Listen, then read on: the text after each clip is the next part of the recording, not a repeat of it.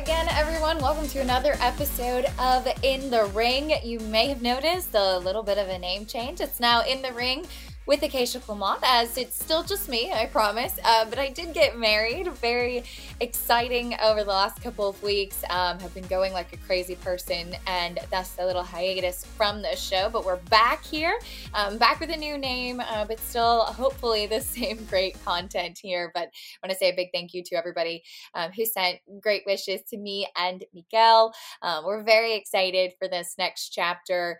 Got to go on a little bit of a honeymoon, and then the honeymoon continued when we went to Ocala and the OBS March 2-year-old sale. So we've been pounding the pavement and going nonstop for the last month or so. But really excited to be back on this show. I have a terrific episode coming up today. It may be one of my favorites that I've done. I have some really, really great guests and people that I really admire greatly. And I hope that you enjoy it as much as I enjoyed conducting the interviews. So we'll recap the 2-year-old sales a little bit. We'll also recap some big things that happened this past weekend. And then we'll start after this episode looking ahead to some of the big races as we're getting closer and closer to the first Saturday in May. So hope you enjoy this week's episode of In the Ring. And with that, we'll get right to it. Really happy to welcome in my next guest from West Point Thoroughbreds, Erin Birkenhauer, and definitely a boss in every definition of the word, and so happy to get a chance to pick her brain a little bit today. Erin, thank you so much for joining me. Well, thanks for having me, Acacia. Erin, tell me a little bit about your role with West Point Thoroughbreds and some of the new responsibilities that you've taken on recently. Yeah, so I was just recently promoted to Chief Operating Officer of the company. I work really closely with my parents, and Debbie and Terry Finley, and I want to really give them a shout out. They started this company almost 30 years ago, and they've given me the opportunity to really live a dream and work in an industry I love every single day. So in my new role, and with over 100 horses in training, and we have 600 partners, it's really important that we run smoothly day to day. We have 11 full-time team members, and keeping everybody on the same page and staying organized and really delivering a top-notch experience for our partners and taking care of our horses are the priority. So that's really my passion, is the day-to-day working with the team members and working to manage the horses. I communicate with many of our trainers, vets, and farms, and work to keep partners informed about their horses. And we have a concierge, marketing, and sales team. So really just integrating everybody together to keep us a well-oiled machine. Mm-hmm. Tell me a little bit about working with your parents, as is the case with so many, I think, families in racing. It is a family affair. Was kind of going into the family company, so to speak, always something that you wanted to do? Not really. I went to school. I was in the pre-vet program at UK. And to be totally honest, one summer I didn't have my act together and I didn't have a summer job lined up. So I actually started kind of interning for the company under our former late communications director, Kanji DeVito. And he really taught me the ropes, about communication. And that's where I got started. I learned the website, I learned the processes, and I just kind of kept rolling with it. And I graduated from UK, realized I didn't really have the passion to be a racetrack vet. I wanted to kind of be on the business end of it. So I just put my head down and worked as hard as I could and tried to make my parents proud. And here we are. I think I've been with the company full time for 12 years now. So working with parents certainly has its challenges. There are some great things, but one thing we worked really hard is, you've got to separate the personal from the business. We have some pretty strict rules, and we hold each other accountable to, when my parents are with the grandkids, we try not to talk business. And, from the hours of, say, 8 to 5, we just put our heads down and work. But that's probably the biggest challenge. And, sometimes it's hard because we work in a business that we want to talk about, so it is sometimes hard to kind of draw that line. But they've been great and huge supporters of me developing my career, and I owe them a lot.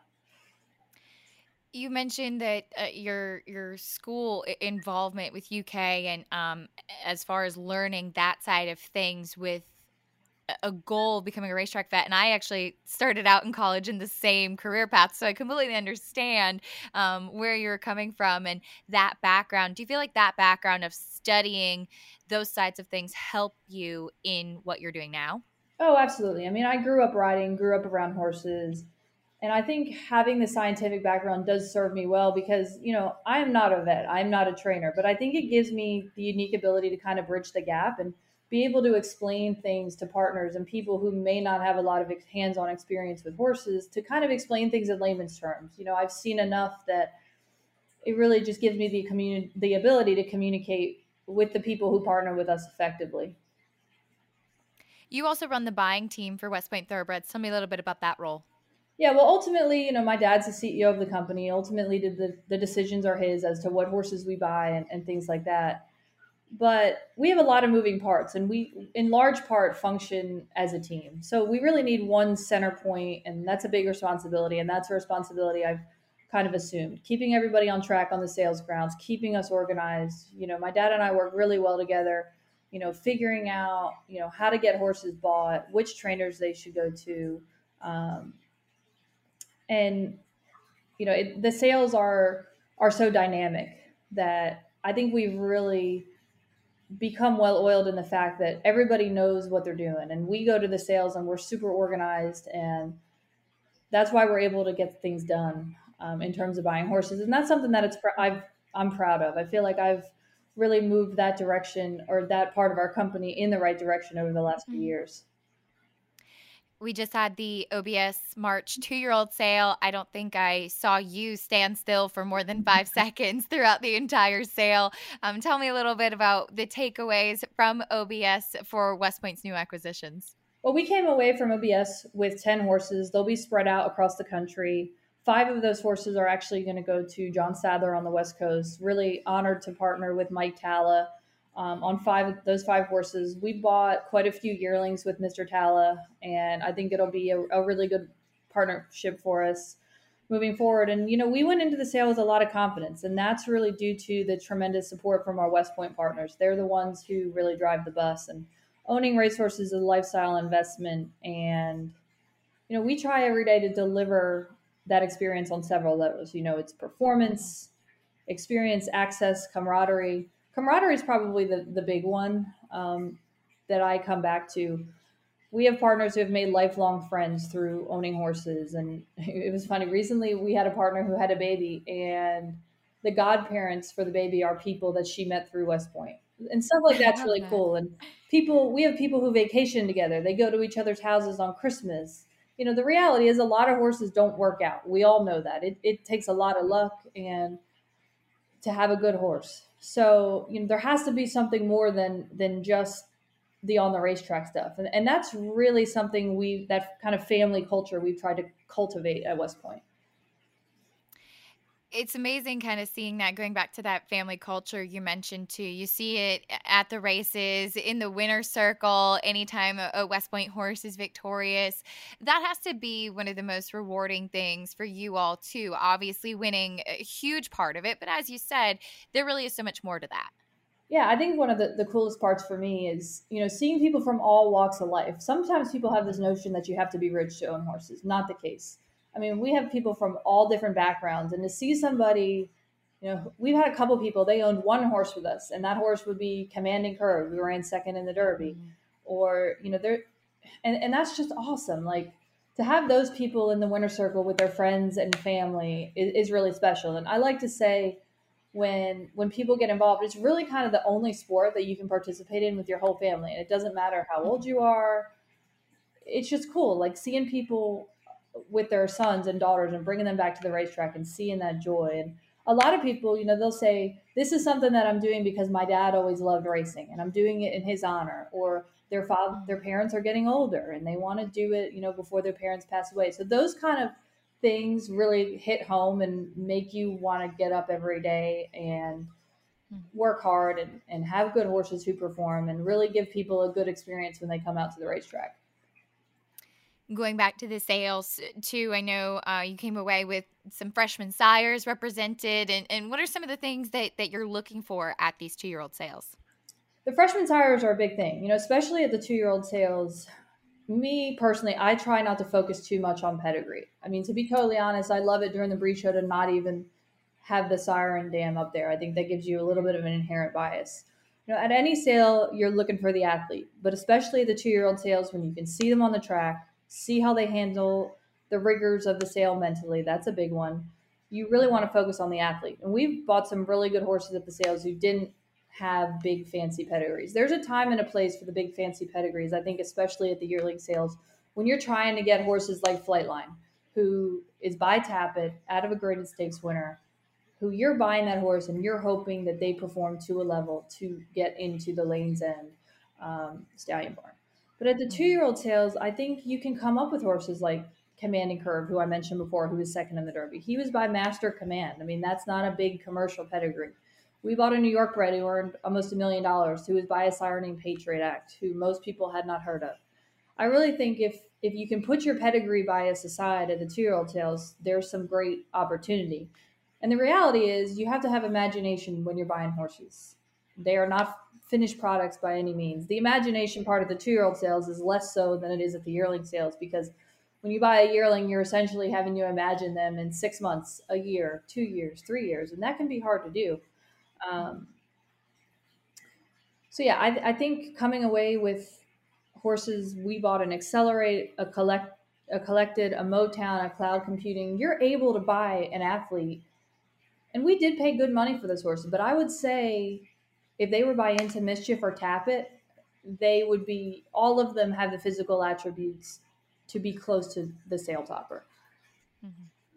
You mentioned a little bit about the rigors of the sale and the mental piece of things, and that's kind of one of the things that we're all looking at these sales too, whatever age group it is. Tell me a little bit about that and some of the things that you look for there. I mean, it's pretty fascinating when you think about the sales. The mental part of the game is such an unknown, and pretty much what we're all searching for is an untangible. I mean, we can do all the due diligence we want. I mean, you can do analysis until the cows come home. And the reality is, a $2,500 horse may have more raw talent and more heart than a 7-figure horse. That's what makes it fun. Is really nobody knows. I know there's actually a quote that I wrote down, and I always come back to that Richard Mandela has. You can look for the perfect horse. That may be the ideal goal, but there are no perfect horses. And I've seen some near perfect ones that couldn't run, and some incorrect horses that could run like hell. So good. So So you just good. have to kind of figure out, there are certain things that you can't live with. If a horse has a significant soundness issue, Mm-hmm. then that will likely inhibit them from showing their true potential. Obviously, you're not going to buy them. But you have to know that there's no perfect horse, and you kind of have to put all the puzzle pieces together to limit your pool of horses. Okay, out of this pool of horses, which ones do we think will end up, having the soundness, having the durability, and then the big unknown, having the mental capacity to be a top horse. As far as those sales go, we just wrapped up a 2-year-old sale. Of course, this summer we'll see a lot more of the yearling sales. West Point also involved often in some private purchases, even horses from Europe. How do you kind of decide how to market whatever horses you buy to your partners or to the specific owners that you think may be a good fit for them? Yeah, so it would be super easy if we just went to every sale and bought all the Into Mischiefs and the Tappets. I mean, we'd have no problem selling them, but it's got to be deeper than that. And I think when you cultivate trust with your partners and you have a good understanding of what their ownership goals are. I mean, we have some partners who their goal may not be to win the Derby. They want to go to the races all the time. So, and if they live in New York, that may be owning a New York bred, or they want to go out to Santa Anita all the time. It's really on an individual basis. You have some partners who they are going to buy 2-turn dirt colts every year because they want to get to the Derby. So we find it really important to buy a good mix. Some people love European horses. As you said, we've had some private purchases. There are a subset of partners where that's really their interest. They like the European turfy type horses. So I think that's important. It's buying horses that we love and being able to communicate with partners and match those individual horses with those people. And one thing, Dad and I always laugh about is you've got to have strength and you've got to be disciplined when you go to these sales, because the reality is when the hammer drops, you are the only person, entity, whatever in the world who thinks the horse is worth that much money. Because if they were worth more money, somebody would have bid against you. So you have to stand up tall when you buy these horses. And as I said before, it's as much art as it is science, and it's really a game of trying to figure out the ones that are going to get you to the Saturday afternoon races. Of course, as you said, those Saturday afternoon races, that's why we're involved in this game at the end of the day. But as we both know, there's so much more to that, to the sport. And then after horses are done racing as well, I wanted to ask you a little bit about your involvement in aftercare, because I know that's such a big piece of your heart. And you have a horse that was one of my favorite horses in training in Twilight Eclipse now, too. So I wanted to speak to you a little bit about that and why you feel that aftercare focus is so important. Yeah, that was one of the big things when I started working for the company 12 years ago. Is I really took our retirement program. I grabbed the bull by the horns and really put a lot of energy and dedication into it. And we've started our own kind of internal 501c3 called the Kanji Black and Gold Fund. And really, the purpose of that is to serve horses before, during, and mostly after their racing careers. And I really do, I'm biased, but I really, really do think we walk the walk when it comes to aftercare. And I really am kind of honored that my teammates and our partners really support the Kanji Black and Gold Fund and watch out for our horses. And somebody said something to me the other day that struck with me. There are a subset of horses out there who really don't have an advocate. I want me personally and our company want to be advocates for our horses and do whatever we can to make sure that they find a good home. And we work with a really, really good organization called the South Jersey Thoroughbred Adoption Program. And I give a shout out to Erin Hurley. She's been a lifelong friend of mine and is really, really great at taking horses of any soundness level, any ability, when they are done racing, and matching them with people depending on what she thinks they're best suited to do, whether that's jumping or pleasure horses or dressage horses. So she's been really instrumental in helping us transition horses. And, for a lot of us, the thought of horses, being neglected or worse keeps a lot of people up at night. And we're zealous about what we owe the horses that we've campaigned over the years. They give us our all. The reality is some of them aren't meant to be racehorses. And it doesn't really matter if they're the Twilight Eclipses of the world who made $2 million, or if they're a horse who just didn't have the mental or physical ability to get to the races. I think we just owe it to all of them. And I'm fortunate that we have the infrastructure to be able to support our aftercare efforts. Yeah, I couldn't agree more. And, it's such a big part of my life as well. And I think so important and so great to see that so many big names in the industry are really supporting the aftercare side of it so much. And as mentioned, you have Twilight Eclipse. I know you have a couple other OTTB projects. Tell me a little bit about that as your personal relationship with those horses off the track. Yeah, so I actually have two horses that are totally retired that live at home. One of them is Twilight Eclipse, and I have another horse named Seminary Ridge who is 17 this year. He was not very good on the track. Dallas Stewart trained him, and they just hang out. I mean, it's great looking out the window every morning from my kitchen window and seeing Twilight Eclipse. I never take that for granted, and I do try to ride a couple of days a week. I mean, I'm very busy working for West Point full time, and we have two little kids, but I do try to ride to keep myself in shape. And I feel like I do owe it to thoroughbreds to be part of their aftercare. So I have a horse that was winless in a couple starts. I don't even know how much he ran. His name's Fulfill. I was there when we bought him as a 2-year-old, and my husband actually named him. And I got him about a year ago, and I have been concentrating on just doing dressage. So that's a lot of fun. And I actually considered getting a non-thoroughbred and kind of doing something different. But at the end of the day, I just feel like I owe them so much. I mean, I essentially owe horses my life. They've been my life. I always like to joke at dinner parties, I'm not super well-rounded. I really just know about horses. So I didn't end up getting a different breed of horse, even though I'm doing dressage. There is a stereotype that thoroughbreds aren't very good at dressage, but I'm trying to break that mold. Yeah. So it's a lot of fun. They all have unique personalities. You have Twilight who made $2 million, and you have my horse Seminary Ridge who was a maiden, and Sem definitely rules the farm. It's just kind of funny that the vast difference in their ability, and Sem's the boss. So it's kind of cool. I love that. I love hearing those stories, and I know you are so busy. So we'll ask this quickly at the end too, because you have your horses at your home. You have two children, as mentioned. You have your role with West Point. As I kind of said at the beginning, you are a boss in every definition of the word. How do you balance everything? How do you reach your own goals while being a woman in this industry as well?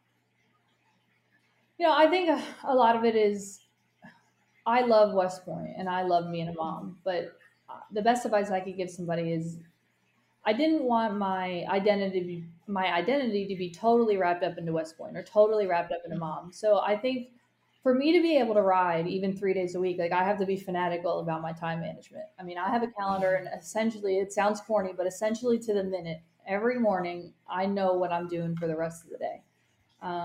And I have a support system. I'm lucky my parents live here part time during the year. And in particular, my mom, she's great about helping me with the kids. But I think, it sounds corny that if you want something bad enough, you make it happen. But I knew, like, if I want to ride, I've got to be fanatical. So during the week, I'm very much all business. I get things done, and try to be as dedicated as possible. And sometimes not everything happens the way I want it to. And with two kids under 3, I have to maintain a level of flexibility. But having the kids has been good for me, because sometimes I can be a little bit rigid, and having to be able to be flexible, and things changing very quickly has been good for me, and has definitely helped me mature both in my professional and personal life.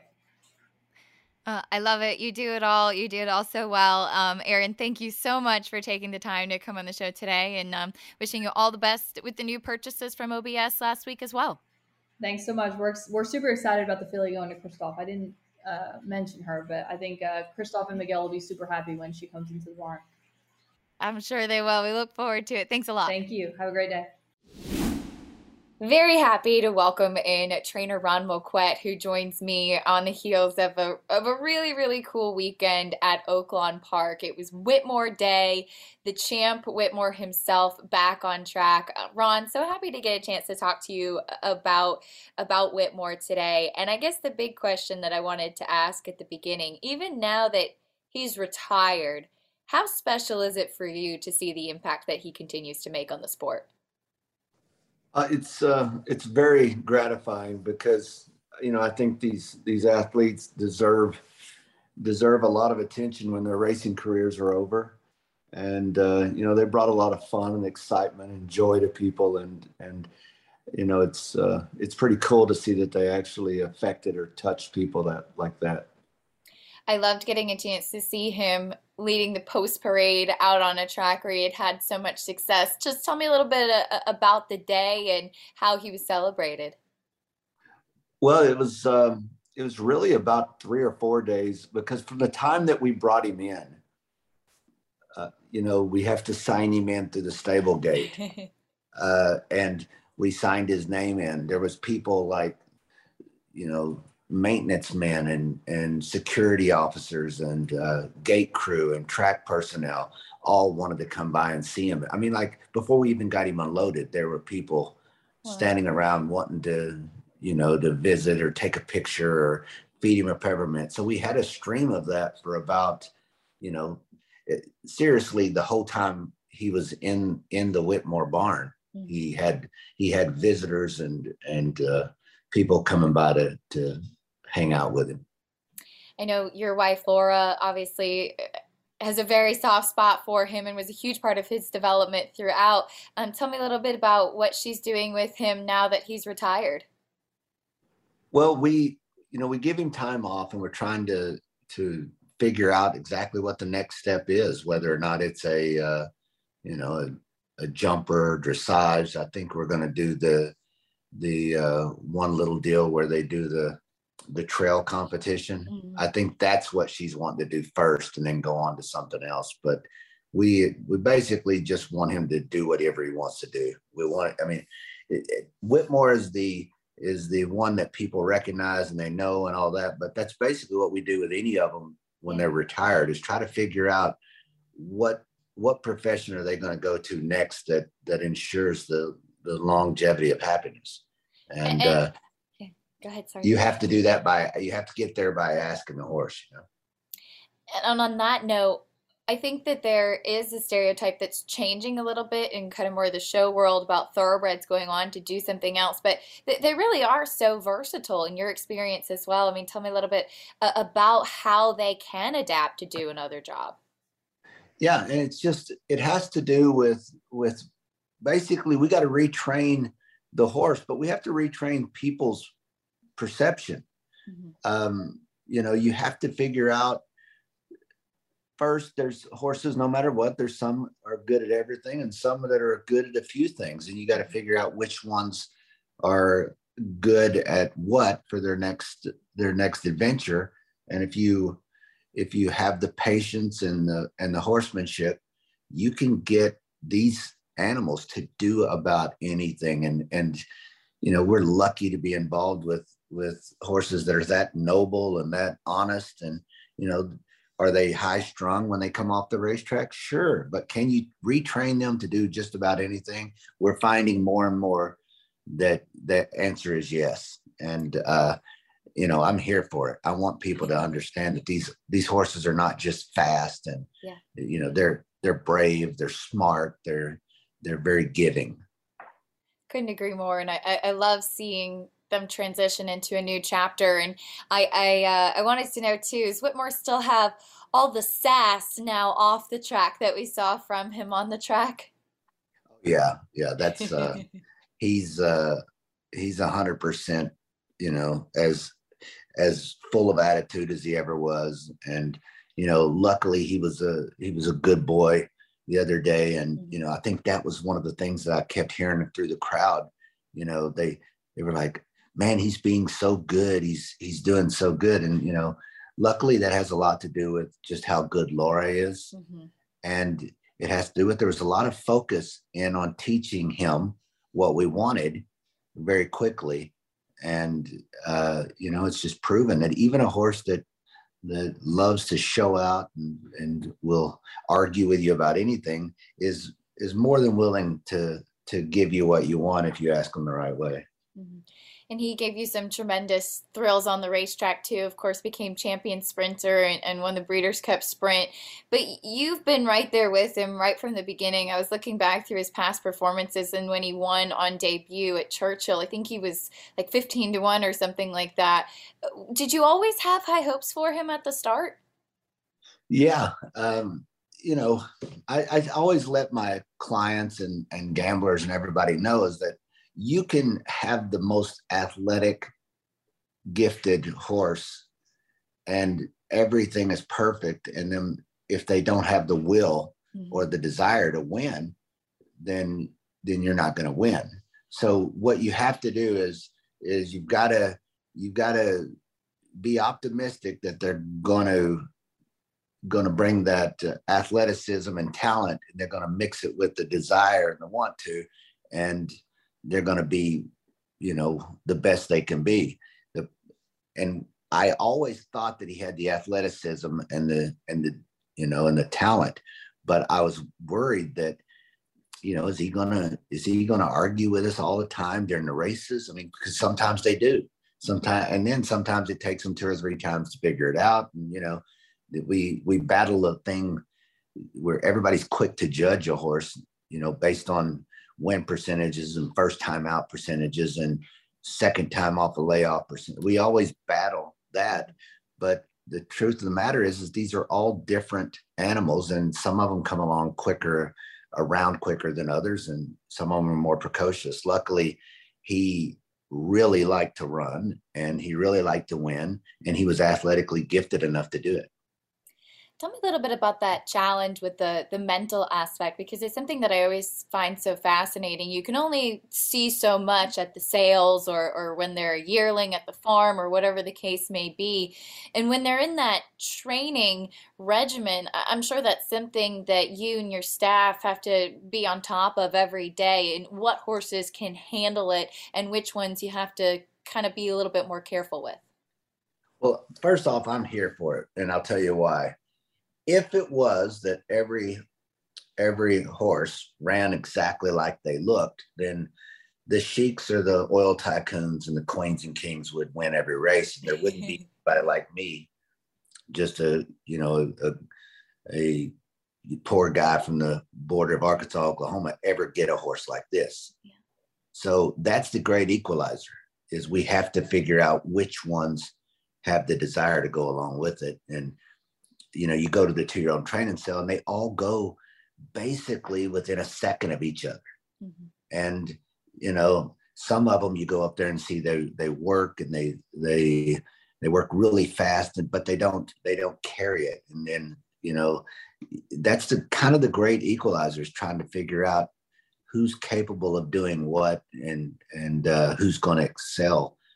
And so I like it.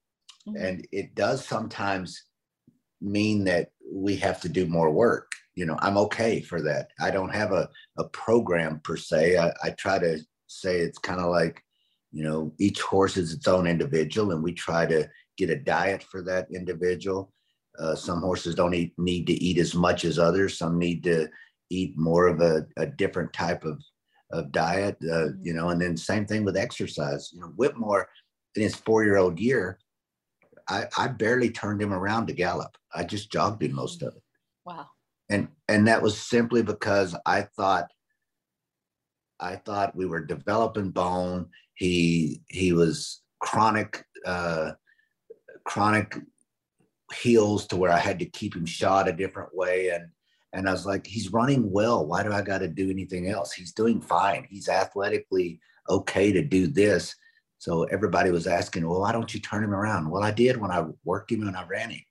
But that was the individual way of thinking instead of a program way of thinking that I think helped him, develop. And then, like the next year, I gradually turned him around and started galloping him again and normal stuff. But if it was a program deal where they gallop for 3 days, they work on the 7th day, they run on the 14th day, Whitmore wouldn't have made it. Yeah. And that's what these things, when I come around, that's what it was. It wasn't a big outfit that had a huge program, and it was a bunch of different horses with people trying to figure out what made each individual horse its most successful definition of itself, Mm-hmm. And it seemed like Whitmore really loved Oaklawn too. 7-time stakes winner over that track. I know it's like home for you. Was it something about the track you think that he flourished there, or was it just mainly, you put him in the right races as well? Well, some of the toughest races I've ever run in with Whitmore was at Oaklawn. Yeah. So, I think it had a lot to do with the time of the year. I think he ran better in the cooler months than he did in the summer. I always seen him, even though he won some nice races in the summer, I always seen him start to, I don't know if it show a little fatigue or whatever. Maybe he didn't handle the heat as well as some of the other ones. But I think the weather had something to do with it. And, I think the track, maybe coming off the layoff, and he was just freshened every year, because we would always send him at the end of November or the 1st of November, we would send him to Rebecca Makers for 45 days or 50. And then we would bring him back in. It seemed like, I don't know whether it was the rejuvenation of coming off a vacation or the weather, or maybe all that included. Mm-hmm. But he definitely run some of his best races. I think, not saying that he couldn't run other places, because if you look at his race record, some of the craziest things he did was like at Preakness Day, whenever he won the Pimlico race. Mm-hmm. Some of the races up at Keeneland, the race at Saratoga where he beat City of Light was awesome.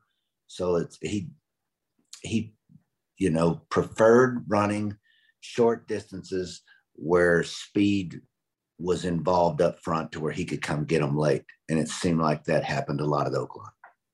Of course, he won the Breeders' Cup Sprint, and as we're talking, there's so many other facets of his career and a long career, and I'm sure so many highs and lows you've experienced with him.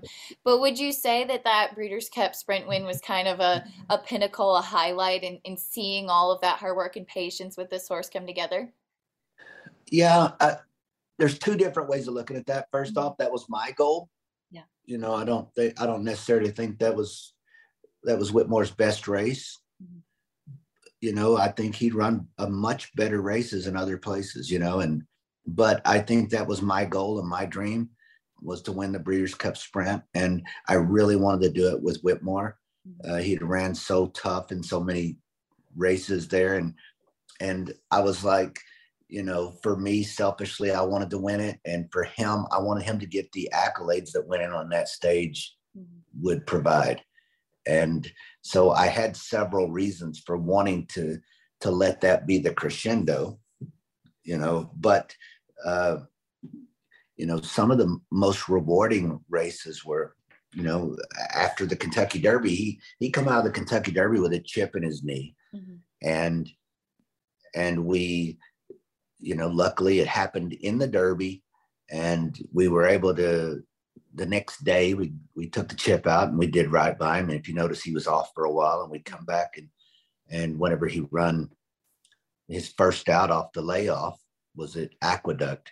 That was a big race because that showed me that he was still, wanting to be a racehorse. And then the other one, the big race was whenever we started that, I think we won 6 in a row. We started that every time we ran, there was another big horse that we had to contend with. And the first time we won the Hot Springs Stakes was a big deal. And then I guess coming off of our first defeat at Oaklawn, whenever we got beat by Mitole, who was a pretty good horse.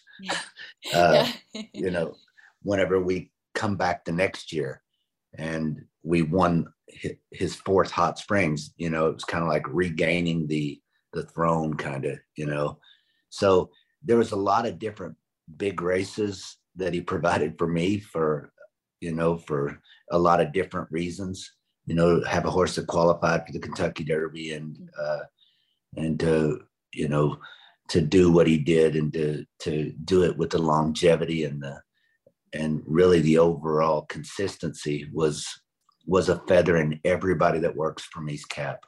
I was making the calls, but it takes a lot of good information and a lot of good horsemen working with us to do it. So it was huge. Of course, this is racing. It's always looking for the next winner. I saw that you had a win on Whitmore Day, which is pretty cool too. And you keep going, but what would you say Whitmore means for you and for your career, even if you do end up with another champion down the line? Well, we certainly hope that we get the opportunity to have another good horse. The opportunities tend to the lion's share go to the same people every year. And I think our sport does well whenever it gets introduced to the different people on occasion. I think it gets a little mundane seeing the same people run horses 7 times and they go away to stallion or the same. There's no drama in it. So I love, selfishly for me, I love the opportunity to think that we're going to get us another one. But Whitmore, I guess to say, he put us on the map. And, we were in the Kentucky Derby before. We run 2nd in the Arkansas Derby with American Pharoah. We've been in the Breeders' Cup and run 3rd with Gentleman's Bet. We've been around. We've won Grade 1 races with other people's cast-offs. So it's still, nobody knew who we were really. And at least now they say, well, that's that guy that trained the champion, or that's that group of people that had the horse that ran as a 2-year-old all the way up to an 8-year-old and did well. You know, I think that selfishly, again, for me, it's kind of a business card for what my group of people can do when given the opportunity with a good horse. I will always be grateful. And he, you know, thank goodness he's staying with us, and he's going to be, you know, a living monument of what can do when everybody makes the right decisions, and we get a little lucky and, you know, get the opportunity. Well, I am among his many, many fans, and really excited to continue following him off the track too. And thank you for taking the time to talk a little bit about him today. It was really, really fun to have you on. Thank you for having us. And that wraps up another episode of In the Ring. A huge thank you to Aaron and Ron, my guests for this week. And I absolutely loved getting the chance to reflect back a little bit on Whitmore's career. And just a quick story, as we just heard Ron's interview. I remember when Whitmore won the Breeders' Cup Sprint. I know he knocked a lot of people out of the pick 5 or whatever it could be the case. And I hadn't bet him, but I remember I was working for the Breeders' Cup. I was covering the races that day, and I was standing, I'll never forget it, right outside the winner's circle at Keeneland. And I saw him closing and just running away from the field, and I was jumping up and down, screaming for him, like it was a horse that I had bet or that I had an association with. And it was just because I was such a big fan of his. And I think he was such a cool horse, raced until the age of 8. And I loved hearing what Ron had to say about his longevity and the fact that he stuck around and got to create such a fan base that he did. So really, really wonderful that Oaklawn was honoring Whitmore this past weekend, and that his connections are continuing to keep him in the spotlight at least a little bit, and giving us all an opportunity to continue following Whitmore. So I hope that we all may have the opportunity to be around a horse like Whitmore throughout our lives. But as I mentioned, love doing this episode today. Happy to be back on the In the Ring grind. As always, if you have any suggestions or things that you'd be interested in hearing about, please send me a message. Please feel free to share this episode on social media. If you haven't already, go check out all of the other great content on the In the Money Media website. Sign up for the newsletter there. Lots of great stuff going on with my colleagues over there. And we'll be back in a few days, back next week, with some exciting content leading up to the Florida Derby and some other big Kentucky Derby prep races. So that should be a lot of fun. But for now, I am Acacia Clement, still getting used to that. And we will see you on the next episode of In the Ring. Thanks, everyone.